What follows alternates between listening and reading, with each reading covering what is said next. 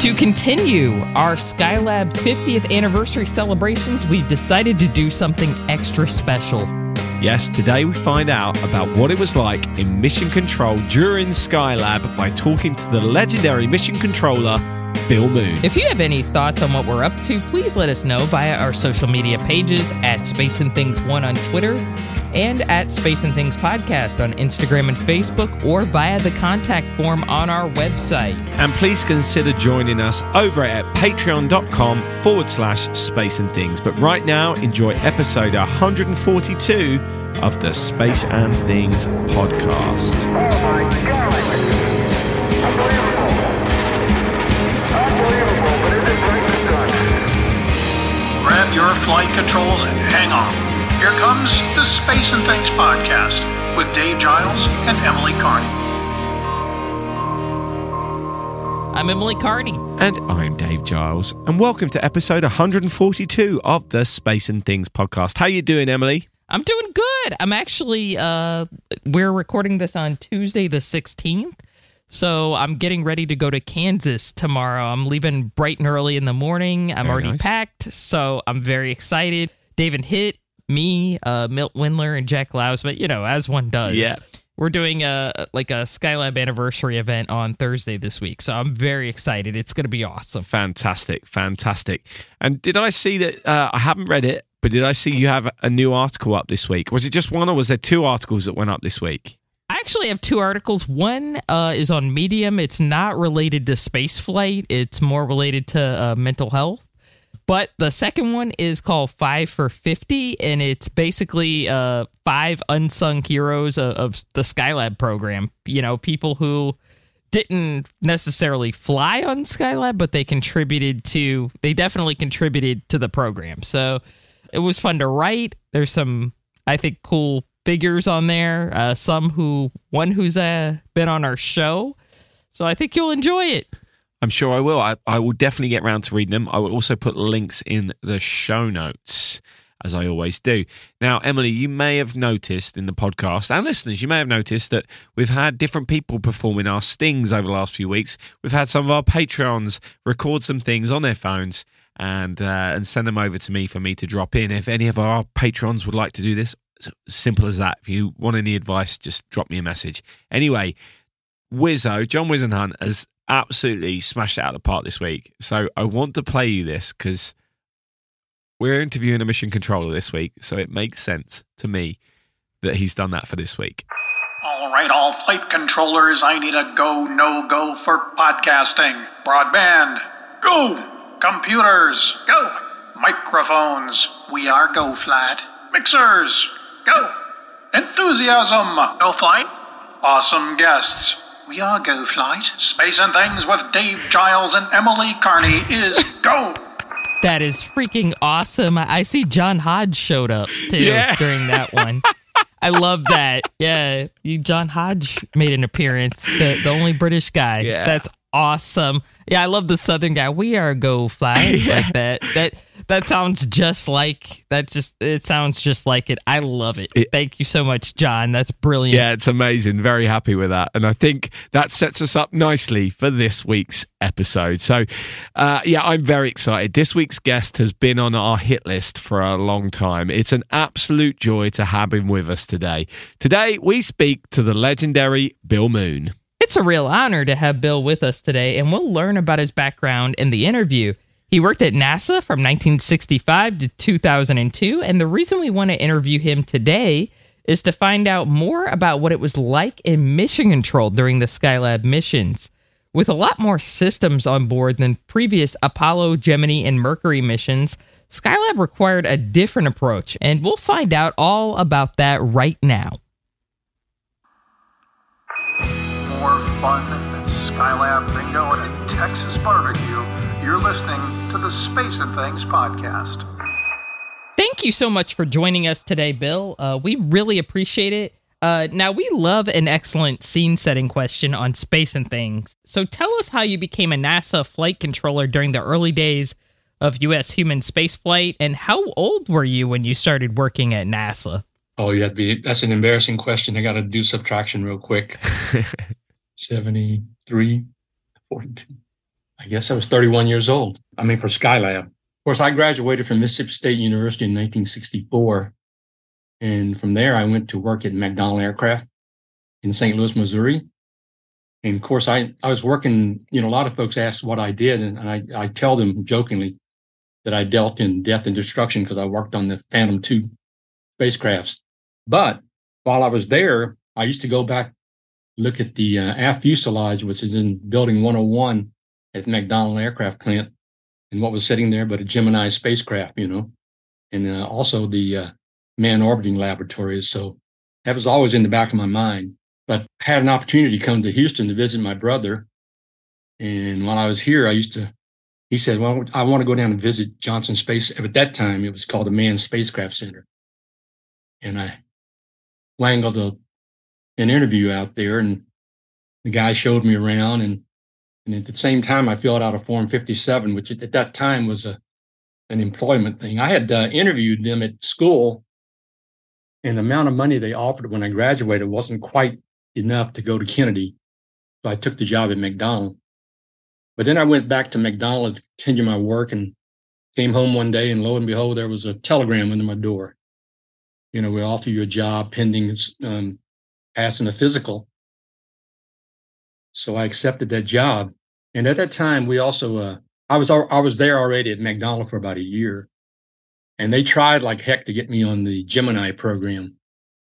But that didn't come to be. So I went ahead and moved to Houston. I think I was 21, 22 then. In 1965, I came to work at Johnson Space Center. And I got employed in the Apollo Systems branch in the remote site section. So I was slated to go man the remote sites as a systems engineer, as an Apollo flight controller. So I didn't know what a flight controller was then, but I learned pretty quick. You had to learn how to do the drawings and mission rules and procedures. But also the first time I got to go out on a remote site was on Gemini 8. And I was with the team that was headed for the Rose-Knot Victor in the middle of the Atlantic Ocean. So that was my introduction to flight controlling. And that was a hoot because here I am at the ripe old age. I think I was 1966, 24 years old. Here I'm out there, a big, real-time space hero, I guess, going out to this remote site. And we're out on the Rose-Knot Victor, about 200 nautical miles out off the shore of Brazil on the Rose-Knot Victor, which is about the length of a football field. And we had a flight control station out there. And that was a flight that Neil Armstrong and Dave Scott, Gemini 8, that spun up, and they came over us and spinning up, and I watched the heart rate. I was in training. And of course, when they went past us, they were in pretty good shape. But of course, they aborted in the Sea of Japan, and we stayed out there, and we tracked the Agena for many days. On the tracking ship, we sent commands to the Agena, sent it up to 800 nautical miles. And we ran out of food on the ship. We hand lined over the ship with some shrimp, caught fish. And then we had to pull in the port to buy some food from, and I forgot the name of the port, but we went there and got some food, and they brought it out in the back of a truck, non-refrigerated, side of, it must have been lamb or goat or something, totally covered in flies, but I guess we ate that on the way back to port to come home. But then I started being an electrical power systems operator in the SAF support room. That's the little room behind the big room. The big room being the mission operations controller, where the, quote, in my discipline, the team leader was the econ. So I worked from there from Apollo 7 through Apollo 13. And then I made it into the front room as a trainee under Cy Liebergott on Apollo 14. And then I took a little break from Apollo 14. I was in the SPAN room, spacecraft analysis room. I was manning there. And then on Apollo 16, I became a full-fledged ecom, and I was lead ecom for Apollo 16 and 17. I was an ecom/Eagle. I'll explain that later for Skylab. And then I was an ecom for the Apollo Soyuz test project. And then I was the launch Eagle for Shuttle 1 and 2. And I was doing that while I was the manager of the electrical power system section in flight operations, where I had about 22, 23 people working for me. And I was responsible for certifying them ready to support the flight for shuttle. And from then on, I got into management. And then my people started working in the control center. And I had to work the spacecraft analysis room as the lead guy there for most of the launches. And then later on, I moved over to the Space Shuttle Program Office to further my career. All right. So I'm going to pivot a little bit. NASA really was unfortunately not known for its diversity in hiring during the 1960s. So tell us a little bit about what it was like being one of the first Asian Americans working in such a visible role at NASA. Did you have any sense that you were like a pioneer or a trailblazer at that time? Well, I didn't think anything about it, because even when I worked at McDonnell Aircraft, I had not any issues, but some of the people, this one lady told me she considered me more American than most of the guys working at McDonnell, because the way I interacted with everybody. And I've always gotten, well with everybody and acclimated to all my conditions. I didn't feel any different. Of course, I came from a family with about 8 kids, and we were living in Mississippi at the time, in a little town about 800 people. I did most of my schooling in the school. Total people going to the whole school is 200 or 300 people. Wow. But, my parents, when we were growing up, always reminded that we were a little bit different.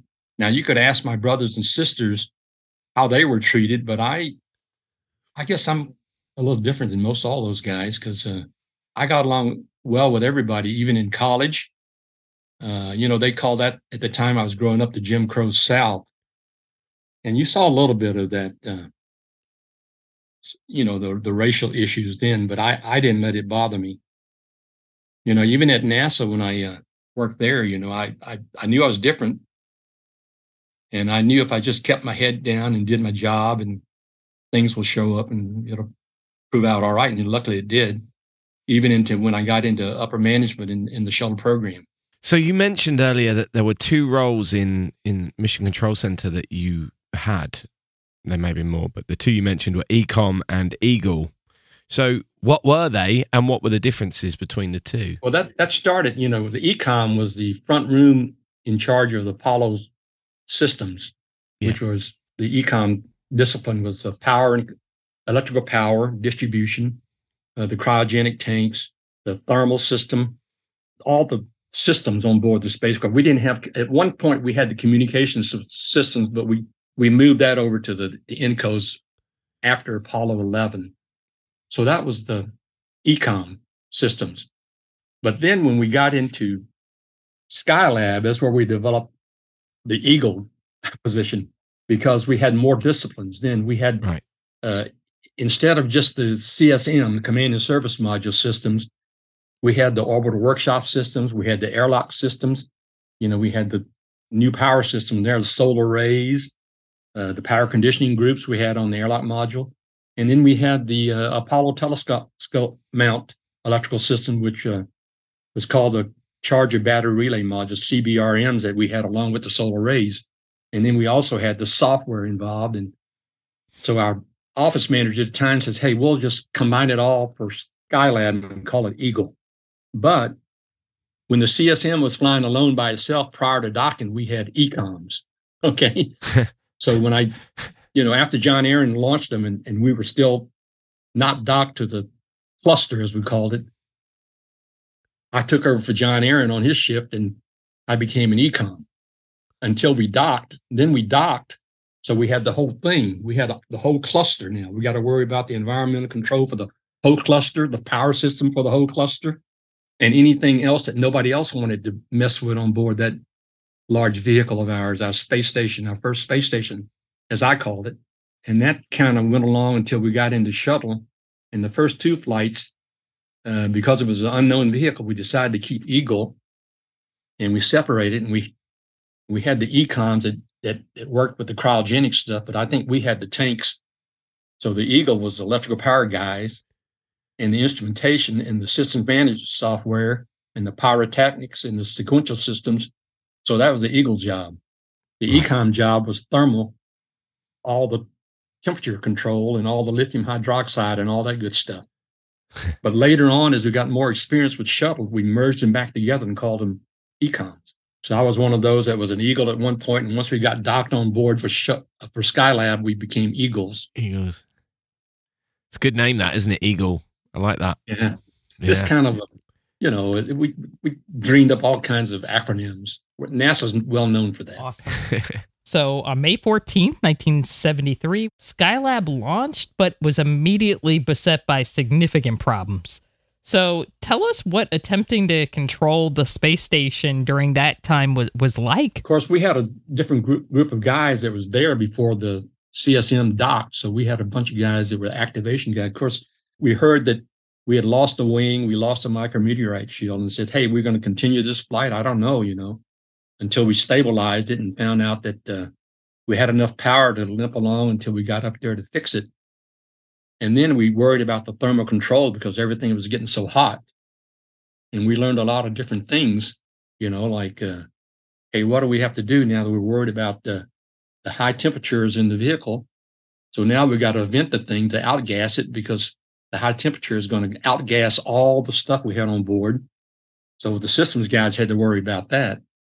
But then we had the control guys, we had to spin up the control momentum gyros and the rate gyros and all that stuff to get in the right attitude so we could get the correct orientation to get electrical power generated from the solar rays that we had left, And of course, we hadn't powered the whole thing up yet. So, and we watched it and tried to determine how we were going to try to get the temperature down. Because the temperature internal to the vehicle's gotten up to over 100 degrees, 120 maybe. I think the powers to be, decided that we better go design something to lower the temperature. Luckily, we had this one individual by the name of Jack Kinsler that developed all kinds of good stuff at the Space Center and came up with the first idea that was the parasol that was something big enough that you can deploy outside of the scientific airlock and open it like an umbrella. And that brought the temperature down significantly where the crew could go in and work. Then we had to go see how we could get the solar rays on the OWS deployed to get us the proper amount of power, because that's what we depended on. And luckily, the crew on the first flight I think they got the solar ray deployed. I think Conrad and Kerwin did that. I think after the second try, and then we had to watch it slowly deploy. We put it directed toward the sun, and certainly the sun heated the stuff up that allowed it to deploy that one wing that was left. And then we had to learn how to operate it once we got up there. Well, that was a lot of fun. I mean, I always had a lot of fun working on Skylab. It's one of my favorite flights. Good, because that's what we want to talk about. So obviously it was crewed for 9 months and thousands of experiment hours were undertaken during that time. It's impossible to try and sum that up in one interview. But what were some of the highlights of that mission for you? Do you have a particular favorite moment or perhaps an unsung hero? Well, like I said, I read the thing that Emily wrote up there. I happened to call it up on the computer, and she had something about the unsung heroes to Skylab, and I noticed Jack Kinsler. He was one of the big guys that got us to get the temperature down on the Skylab 2, I guess. And I used to call it the whole thing Skylab 1 and 2 is Skylab 1, but I didn't know we had Skylab 4 till we later talked about it. So Jack Kinsler, in my mind, was one of the big heroes there. And of course, you got the crew out there to get the solar rays deployed. That was biggie. Yeah. Of course, it was some other designs in there that I would say that good engineering from McDonnell Aircraft, because they allowed us to be able to help the crew do a lot of things from the ground. We did all kinds of commanding from the ground, to offload the crew a little bit on things we had to do. To me, it was a lot of fun. Yeah, obviously mission control had never been used for those long durations before. What was the process like? Because obviously before Skylab, the longest duration spaceflight for the US was 14 days, which took place in December 1964 on Gemini 7. So did you use just the one room, or was it 2 rooms you used in rotation? No, we used It was similar to the concept we used for Apollo. I mean, but except we had more shifts now, flight Right. control shifts. We had like a 14 thing, and sometimes I would be, day shift where the crew are awake, and then sometimes we'd be the swing shift, the planning shift, and then we'd have the night shift, and then somebody had to take off because that thing was a long time for us. Yeah. And every now and then you sure wished you had a few days off. Yeah, I was going to ask what was that like, the shift patterns, because it was long periods of being up there, wasn't it? Kind of screwed up your circadian rhythm a little bit. But Yeah, I bet. You worked it. It's like we did on Apollo. The lunar missions.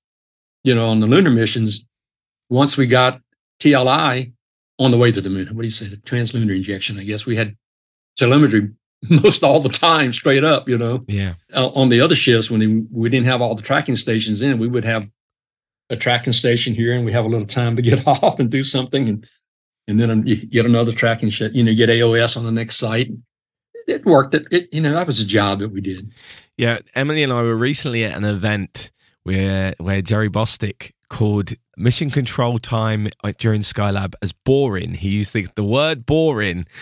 Was that your experience? Or you're painting a different picture here? Those flight dynamics guys, once you got it on orbit, Yeah, we were going around and around. They didn't, the only thing they worried about it, we had to make an emergency deorbit.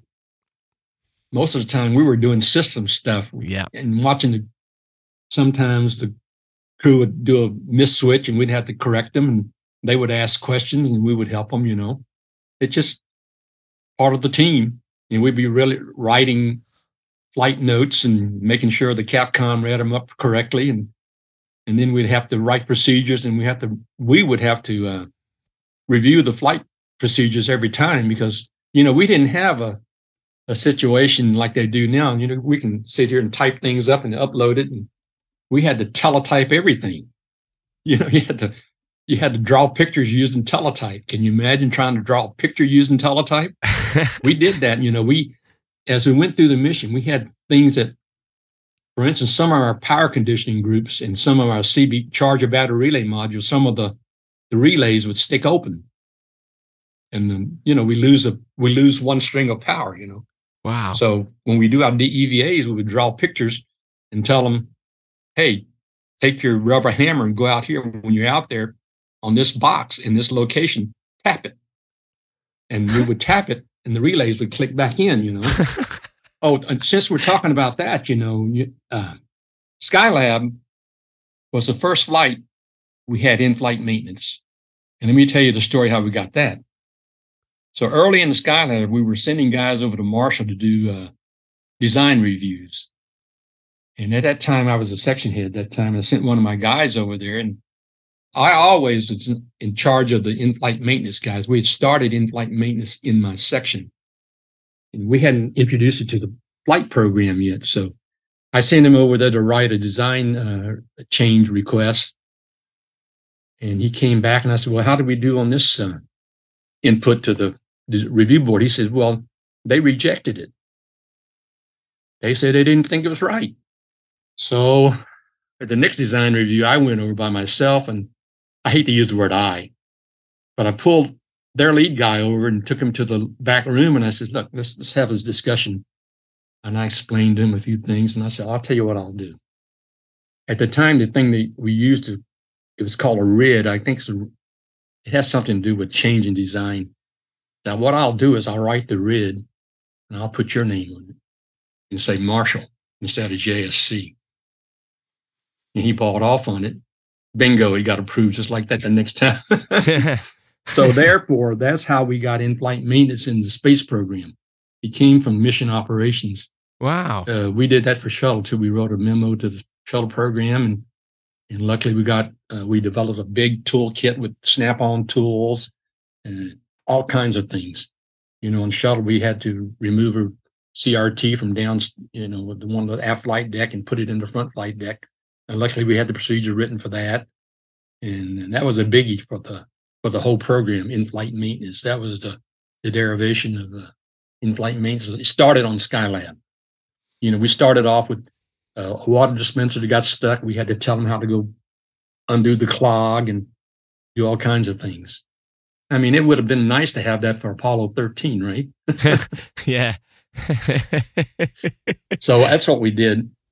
So you were also involved with restoring contact with Skylab in 1978 when they brought it back up, and ultimately bringing it down in July 1979.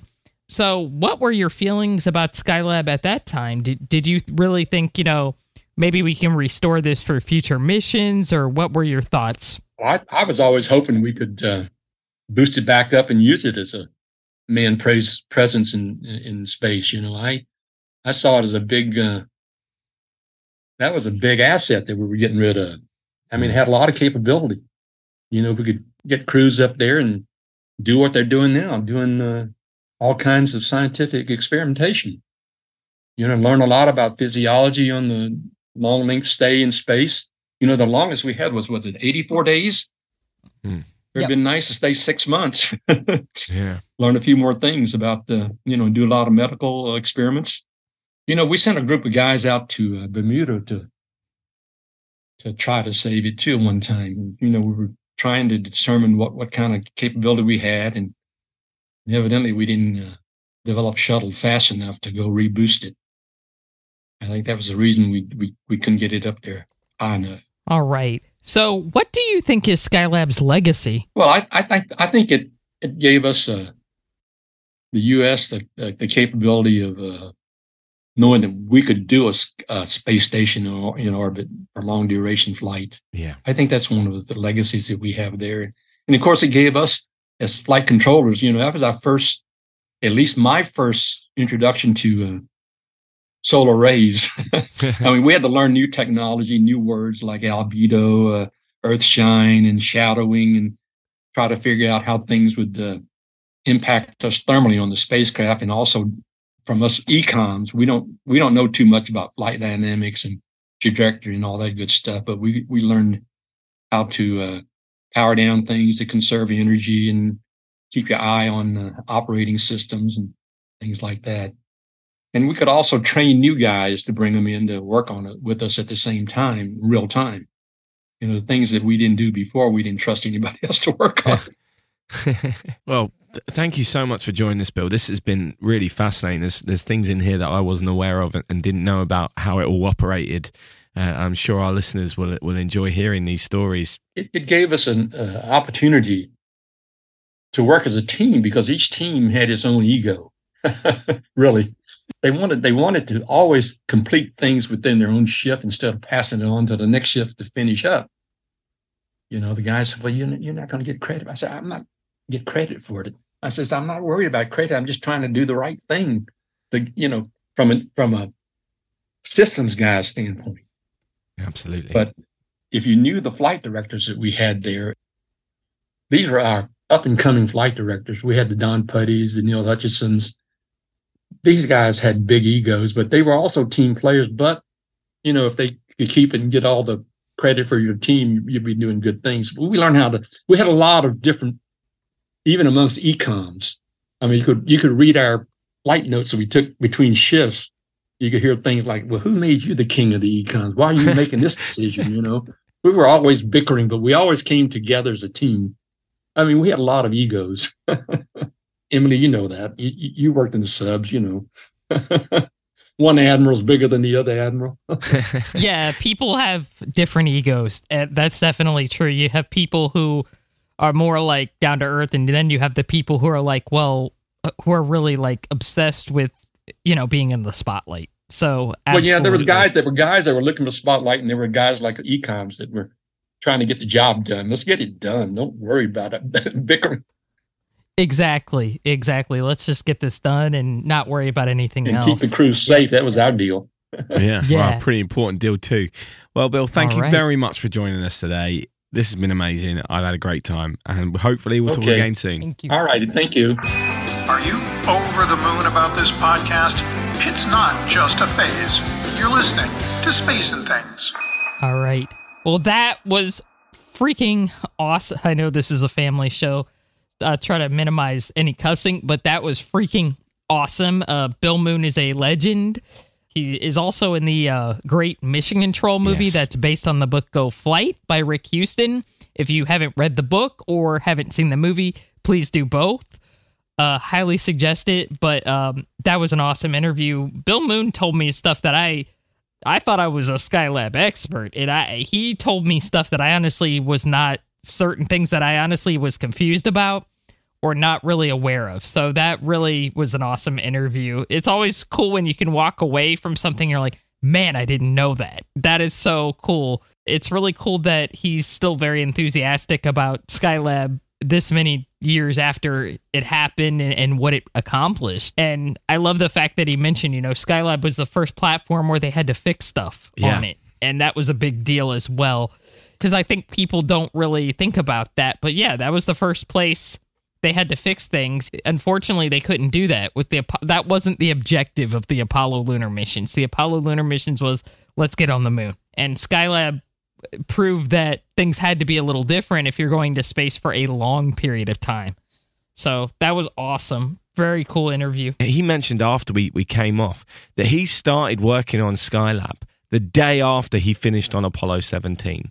It's something I wanted to bring up last week and I forgot. We forget this 50th anniversary stuff has made me realize how close together Apollo and Skylab, I know they're the same hardware, but the Skylab element, there was whole new systems that these guys had to learn, and they finished Apollo 17 in December. You get to May, and they've got 5 months, and he was straight in the simulator the next day figuring out what was going on.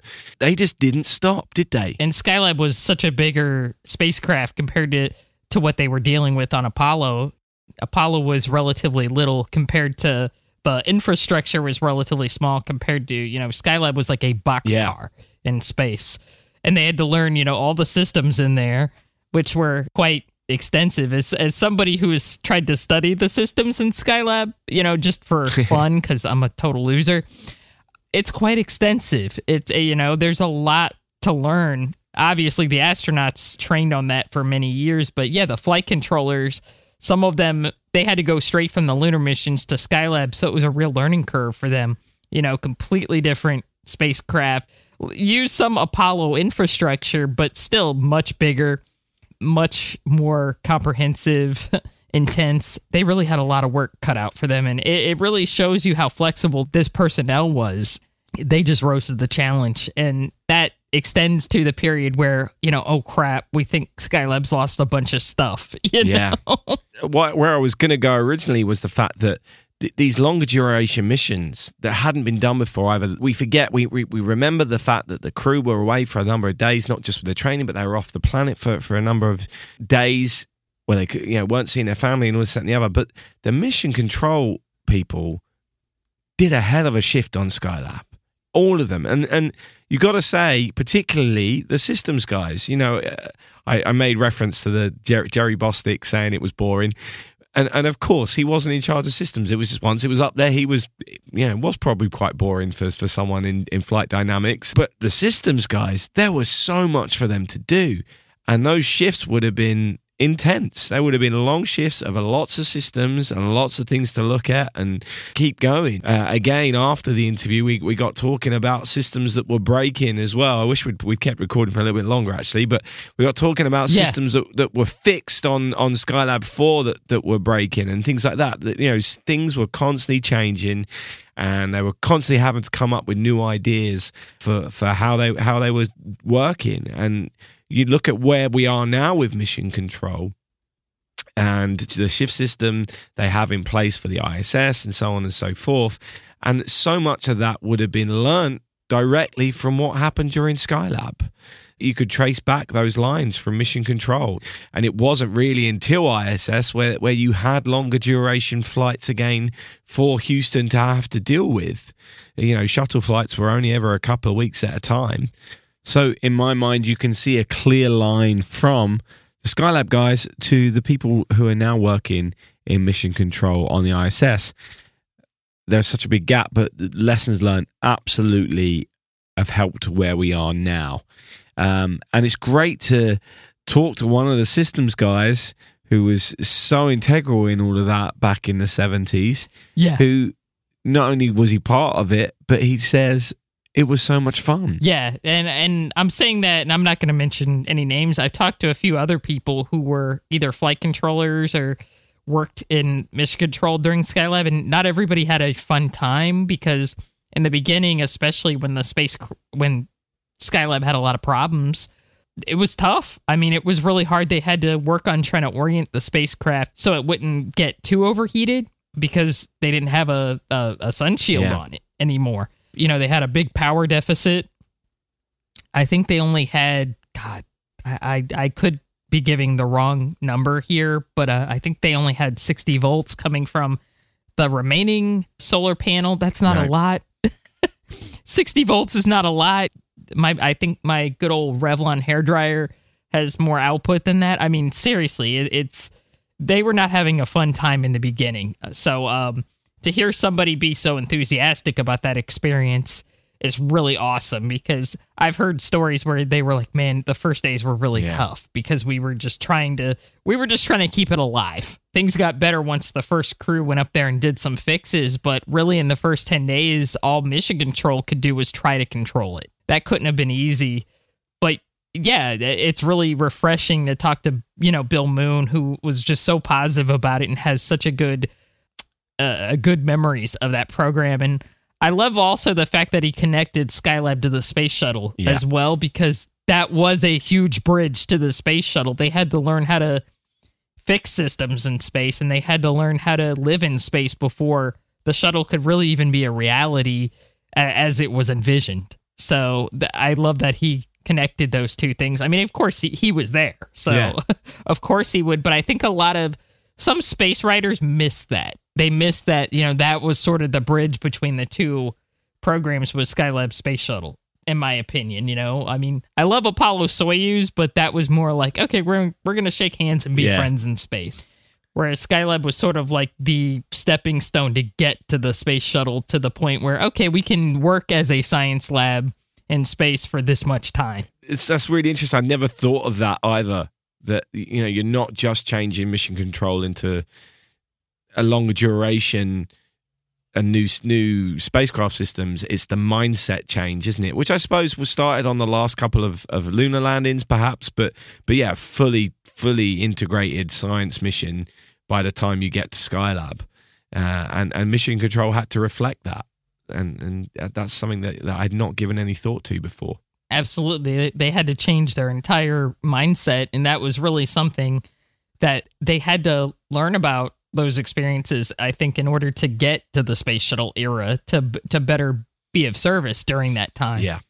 So, yeah, it was a big transitional point in human space flight. And I want to give credit. The Soviets had their own space stations, but I think their program was a lot different from ours as far as, how they did. I don't think they kept a lot of the scientific results. Right. So I think it was much different from ours. And plus their program was very closed as opposed to ours. So we couldn't really learn a lot from them, but that's just how things were. Yeah. So yeah, we were learning it for the first time. Absolutely. Well, the full unedited video will be up on our Patreon page, patreon.com/space and things. But Bill Moon has been on our podcast. How about that? Yes, that is awesome. Thank you so much, Bill. We really appreciate it, and it's just so cool to have these legends on our show. It's really Absolutely. an honor. Your membership powers our podcast. Please consider becoming a Patreon supporter. So, Emily, what's caught your eye in spaceflight since last week? So we've gone off on Space Center Houston a few times on this show, and I do notice they are doing a Skylab 50th anniversary gala, which is awesome. I think they're going in the right direction. I don't know if it's because of our show or not. If it was, that would be cool, but now, today, I'm going off on Kennedy Space Center. I was sent a link by a friend of mine, and there's an event that they're doing. I don't know when it is. I just got sent the link of how to buy tickets to it, but it's called Celebrate the 40th Anniversary of Women in Space Afternoon Tea. And I'm like, I hate the idea.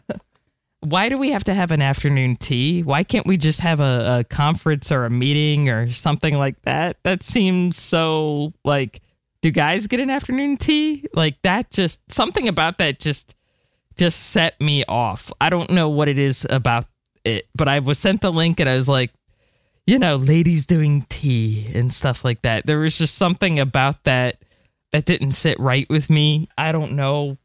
What do you think, Dave? Maybe I'm overreacting. I don't know. That's a really interesting point. It's a really interesting point. I hope that it wasn't done to be intentionally patronizing, but it does come across as patronizing, doesn't it? A little bit. Yeah, that's what bothered me. It's great that they're doing an event, but who came up with that idea? Like, did no one bump and go, hang on a moment, we've not done an afternoon tea before. Is this a good idea? Yeah. Like, afternoon teas, great idea. Love that idea. Do an afternoon tea. Celebrate everything with an afternoon tea. I'm all in favour of afternoon tea. But if your only time you've ever done it, and maybe it isn't, but the only time we've ever been aware that they've done an afternoon tea is to celebrate women in spaceflight, US women in spaceflight, we've got an issue there, haven't we? Yeah, it does seem odd. I've never heard of them doing an afternoon tea for anything else. Well, if we've got that wrong, please correct us. But I'm not aware of that either, but I don't keep too close of an eye on, well, historically I haven't kept too close an eye on their events. But yeah, there's plenty of things they could have done, right? They could have had a full gala or just a series of lectures or meetings or audiences with, there's plenty of things they could have done that wouldn't have come across as patronizing. Exactly. That's my point. They could have done, get to meet with these trailblazers, not necessarily astronauts. It could be any kind of woman trailblazer in the space industry. Very good point, yeah. So, the afternoon tea is not my cup of tea, to quote the late, great Brian O'Leary. Anyway, so that's what I noticed. That's honestly what I noticed this week. So, what about you, Dave? What have you been looking at? On a more positive note, it's the Axiom flight, which should be launching on the 21st of May, and it'll be on board a SpaceX Dragon capsule when they're going to the International Space Station. So this is the second time that Axiom have launched a private crew up to the International Space Station, and this time it's going to be commanded by Peggy Whitson, who, if she's in the area, maybe could go and speak at that afternoon tea the week before. Oh, no, when she gets back. Maybe when she gets back. I don't know. Yeah, I think they're only going for 2 weeks. By the time she gets back, she might be able to go and talk about that. Because obviously Peggy Whitson is an absolute legend who has more experience in space in terms of time in space than any other American and any other woman. So yeah, a true great Peggy Whitson. It's great to see her heading back up to space, which I think is really cool. And she's got 3 passengers with her. One is pilot John Schaffner, who's a paying customer, and then there are 2 Saudi astronauts going up as well. Rayana Barnawi and Ali Al-Khani. That's my first attempt at those names. And I'm going to assume I'm correct because I'm always right when it comes to pronunciation, as we know. But Emily will back me up. I didn't stumble there. That was my first attempt. That's what we're going with. That sounded good. But Bawani will be the first Saudi woman ever to reach space. So again, this is at a time when we're coming up to the 60th anniversary of the first female in space and the 40th anniversary of the first American in space. This feels like a good mission to be going up into space right now, commanded by the most experienced American, who happens to be a female, and with the first Saudi woman. And as we spoke about when this was announced, let's not use this to wash over some of the issues that go on in Saudi Arabia, particularly to do with women. But it's great to see that Saudi Arabia are putting a woman in space, and hopefully this is the way forward for that country, or a path forward for that country with regards to the treatment of women and opportunities for women. Yeah, absolutely. I think it's a step. Hopefully it's a step in the right direction. It's really cool to see Peggy Whitson going back to space. As you said, she is kind of one of the iconic space travelers of our time. So she's certainly spent a lot of time in space. So she's really the perfect person. I believe this also makes her one of the only women to command a space flight, which is incredible. It's kind of sad that it's 2023 and very few women have commanded or piloted spacecraft. I want to think off the top of my head, Eileen Collins, Pam Melroy. We've had Susan Kilrain. We've had Cyan Proctor piloted the Inspiration 4 mission, and she is the first African-American woman to pilot a spacecraft. And now Peggy Whitson. So, yeah, and maybe Nicole Mann, too. But we've had probably on, two hands the number of women who have, actually commanded a spacecraft or piloted it. And so this is kind of another, this mission has several milestones that are attached to it. And I'm hoping if the weather is good enough, I can see it launch from here. We'll see. And I'm also excited to see sort of how their workflow will be. I know the last Axiom mission, they had some workflow issues during it. Nothing horrible, but basically, I think there was some interference between the ISS crew who was there and the Axiom crew who was there during the mission. So they sort of have to figure out how to work that out. And I'm always... Many of you know I'm very interested in how people work in space and work situations up there. And it'll be interesting, to see how they manage it this time around, just because as we go further into space, we're going to have this issue of a lot of people in space at the same time, maybe working on the same platform, and how do they work together? How do they work separately? So I think it'll be interesting to look at that. The crews probably do not feel the same way. They're probably like, oh, dang, we have all these people up here. But I think it's something that is probably going to need to be figured out in the future, because as more and more people travel to space, we need to learn how to work together and apart, if that makes sense. Absolutely. So I just obviously want to go back to what you were talking about with regards to female commanders. Whitson will become the second female to command a SpaceX Dragon. This will be the 10th crewed mission on a Crew Dragon. Obviously, most of them have been NASA, but there was also Inspiration 4, Axiom 1, and now this is obviously the third private mission. But Nicole Mann also on Crew 5 also, as you mentioned, did command. So 2 out of 10 of this new era of spaceflight have been commanded by women, which still isn't good enough, but it's certainly a higher percentage so far than the amount of commanded missions of the Space Shuttle. So that's positive, although, a long way to go. Streaming from Earth's northern hemisphere to the solar system and beyond, you're listening to the Space and Things podcast. Okay, that's all we have for you this week. I'm off for a few weeks now. I'm heading over to Florida for a family holiday, which I'm very excited about. I will be going to Kennedy Space Center for afternoon tea a couple of times, which I'm also happy about. I mean, just to visit for a couple of times, which I am happy about. If you're in the area, I can't promise to have time to meet up, but by all means, drop me a message. And if we can, then we will. Thanks again for all who support the podcast. We're still actively looking for more people to sign up to our Patreon page. Plenty of you already have, but the more the merrier. And we're getting close to a point where I don't have to stress as much. So please, if you can, check it out, or check out our website, spaceandthingspodcast.com, and pick yourself up a bit of our merchandise. Or if you're feeling a little flush, maybe donate something for nothing. That would be incredibly generous of you. Absolutely. Again, please hit up our Patreon account if you're able to.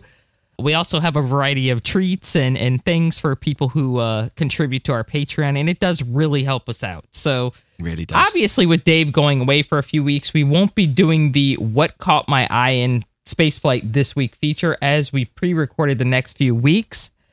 But it just means that there will be more to talk about when he's back. So, absolutely. Thank you so much for listening, and don't forget, in space, no one can hear you mean. This has been the Space and Things podcast with Emily Carney and Dave Giles.